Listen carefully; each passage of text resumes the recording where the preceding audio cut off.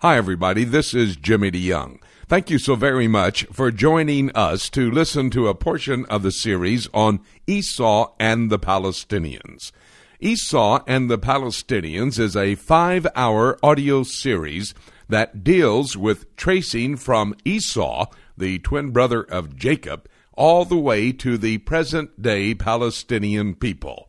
There is a history that needs to be looked at. We need to look at the past. We need to look at prophecy as it relates to what will happen to these descendants of Esau. And then we need to look at the present and see how this is all coming together. That's exactly what we do in the 5-hour audio series on Esau and the Palestinians. I hope that this will be a blessing to you as we study the Word of God together.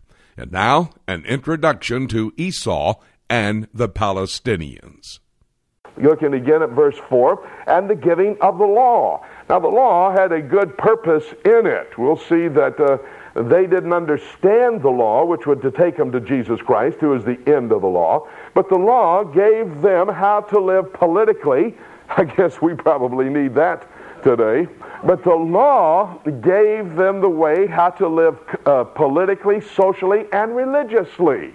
And so there wasn't a question, is this activity all right? Is that they were to live according to what the law said to do. In the law, there are 613 different mitzvahs, or different statements that they must abide by. And that's to point them to the person of Jesus Christ, because who in the world can keep not 10 commandments, which is what everybody might think the Jewish people have. Instead, they have 613 commandments. When they wear a prayer shawl, you've seen probably the Orthodox Jews, maybe at the Western Wall with a prayer shawl over their head or over their shoulders. It has 613 knots in it, representing the 613 mitzvahs or laws that he has given them. Then it says in the service of God, talking about that service, that relationship they would have in the temple and the tabernacle. And it says, in concluding verse 4, and the promises.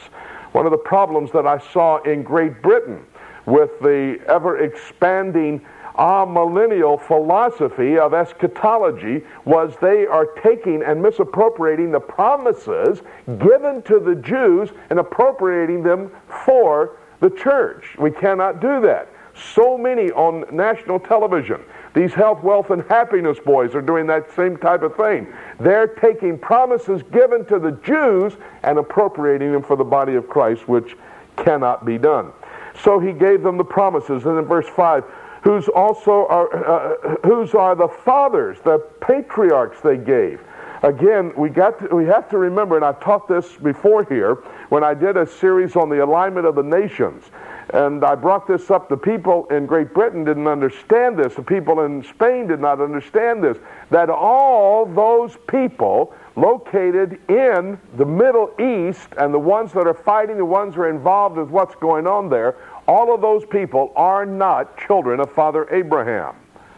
All of those people, the news commentators today try to propagate that untruth upon us, saying that, well, there's no problem if they'd all just get together. They're cousins. They're all sons of Father Abraham. That is not a true statement. God gave the patriarchs, Abraham, Isaac, and Jacob, to the Jewish people in his past selection. He did not give these three to another nation. And of course, ultimately, then verse 5 says, all the way to Christ. What about his generosity? We've looked at his gifts. What about his generosity? Look at verse 6. Not as though the word of God hath taken none effect, for they are not all Israel, which are Israel. In other words, when God selected the Jewish people in the past, he didn't do it because it was a natural descent. Not because they all came from Father Abraham, is exactly what I said. And in chapter 9, verse 8 and following, he starts to talk about the children after the flesh. That would be Ishmael. Ishmael was after the flesh, not after the promise. Isaac would be after the promise.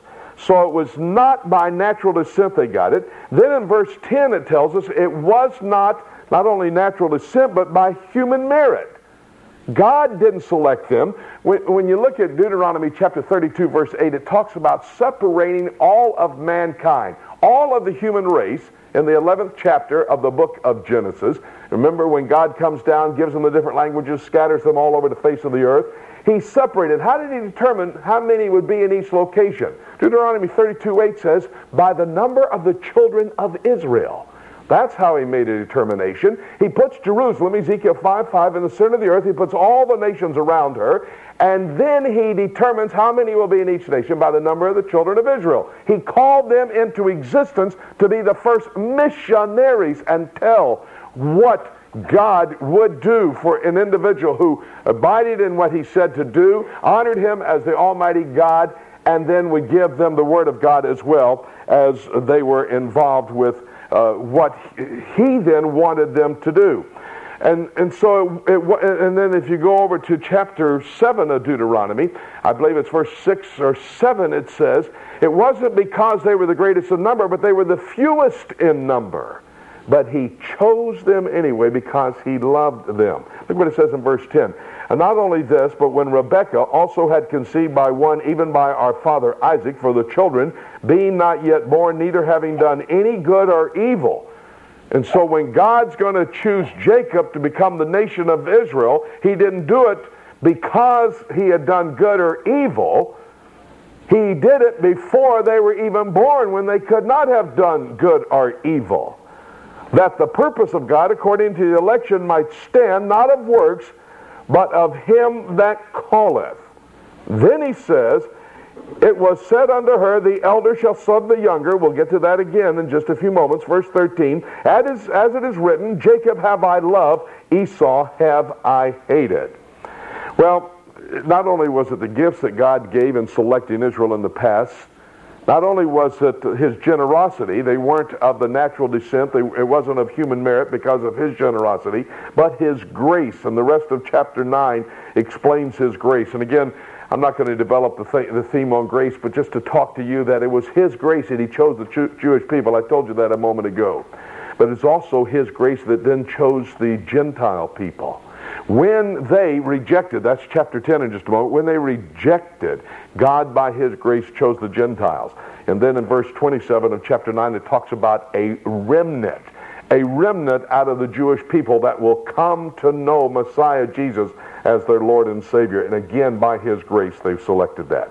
Chapter 10 of the book of Romans now is Israel's present activities and the present suspension because of rejection. Several reasons they were rejected. They rejected Jesus Christ because, number one, they believed they didn't have a need. They didn't feel like they needed to be saved. Look at verse 1. Brethren, my heart's desire and prayer to God for Israel is that they might be saved. That's what he just got finished saying in the first 3 verses of chapter 9. The Apostle Paul, who was a part of that nation of Israel coming to know Jesus Christ as Lord and Savior, now his desire is that they come to know Christ. But because they didn't feel they had a need to get saved. The Jews today don't feel like they have a need to get saved. Gentiles need to convert. Now, it's pretty difficult to convert if you're a Gentile. What happens if you're a Gentile? You go to the rabbi 3 times. The first time he rejects you, doesn't even talk to you. Second time he says, I don't want to hear anything you have to say. Third time, you go away and think about it. If you want to convert to Judaism, come back and talk to me. And so the Jews today feel like they didn't have a need for salvation. Everybody else, God was honoring them. They didn't need to be saved. Then in verse 2, for I bear them record that they have a zeal of God, but not according to knowledge. They were zealous people. They're zealous people today in their activities, in their life, in their supposed dedication. People are scared to death to go around religious Jews thinking they can't talk to them about the Lord because they feel like they're so zealous in the way they live. Completely sold out. I mean, they only eat kosher. They don't. They observe the Sabbath. They don't do anything on the Sabbath. But they were zealous without knowledge. They were zealous without knowledge. They're proud. Look at verse 3. For they being ignorant of God's righteousness and going about to establish their own righteousness. They would not submit, but they were trying to establish their own righteousness. Because they felt they had no need for salvation, because they were zealous without knowledge, because they were proud and self-righteous, and that came about because they didn't understand the law. Look what it says in verse 4. For Christ is the end of the law for righteousness to everyone that believeth.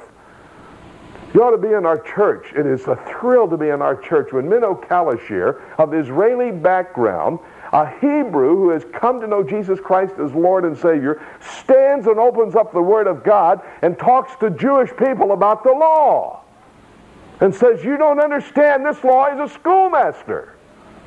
It said this law is to take care of the baby. He used a beautiful illustration.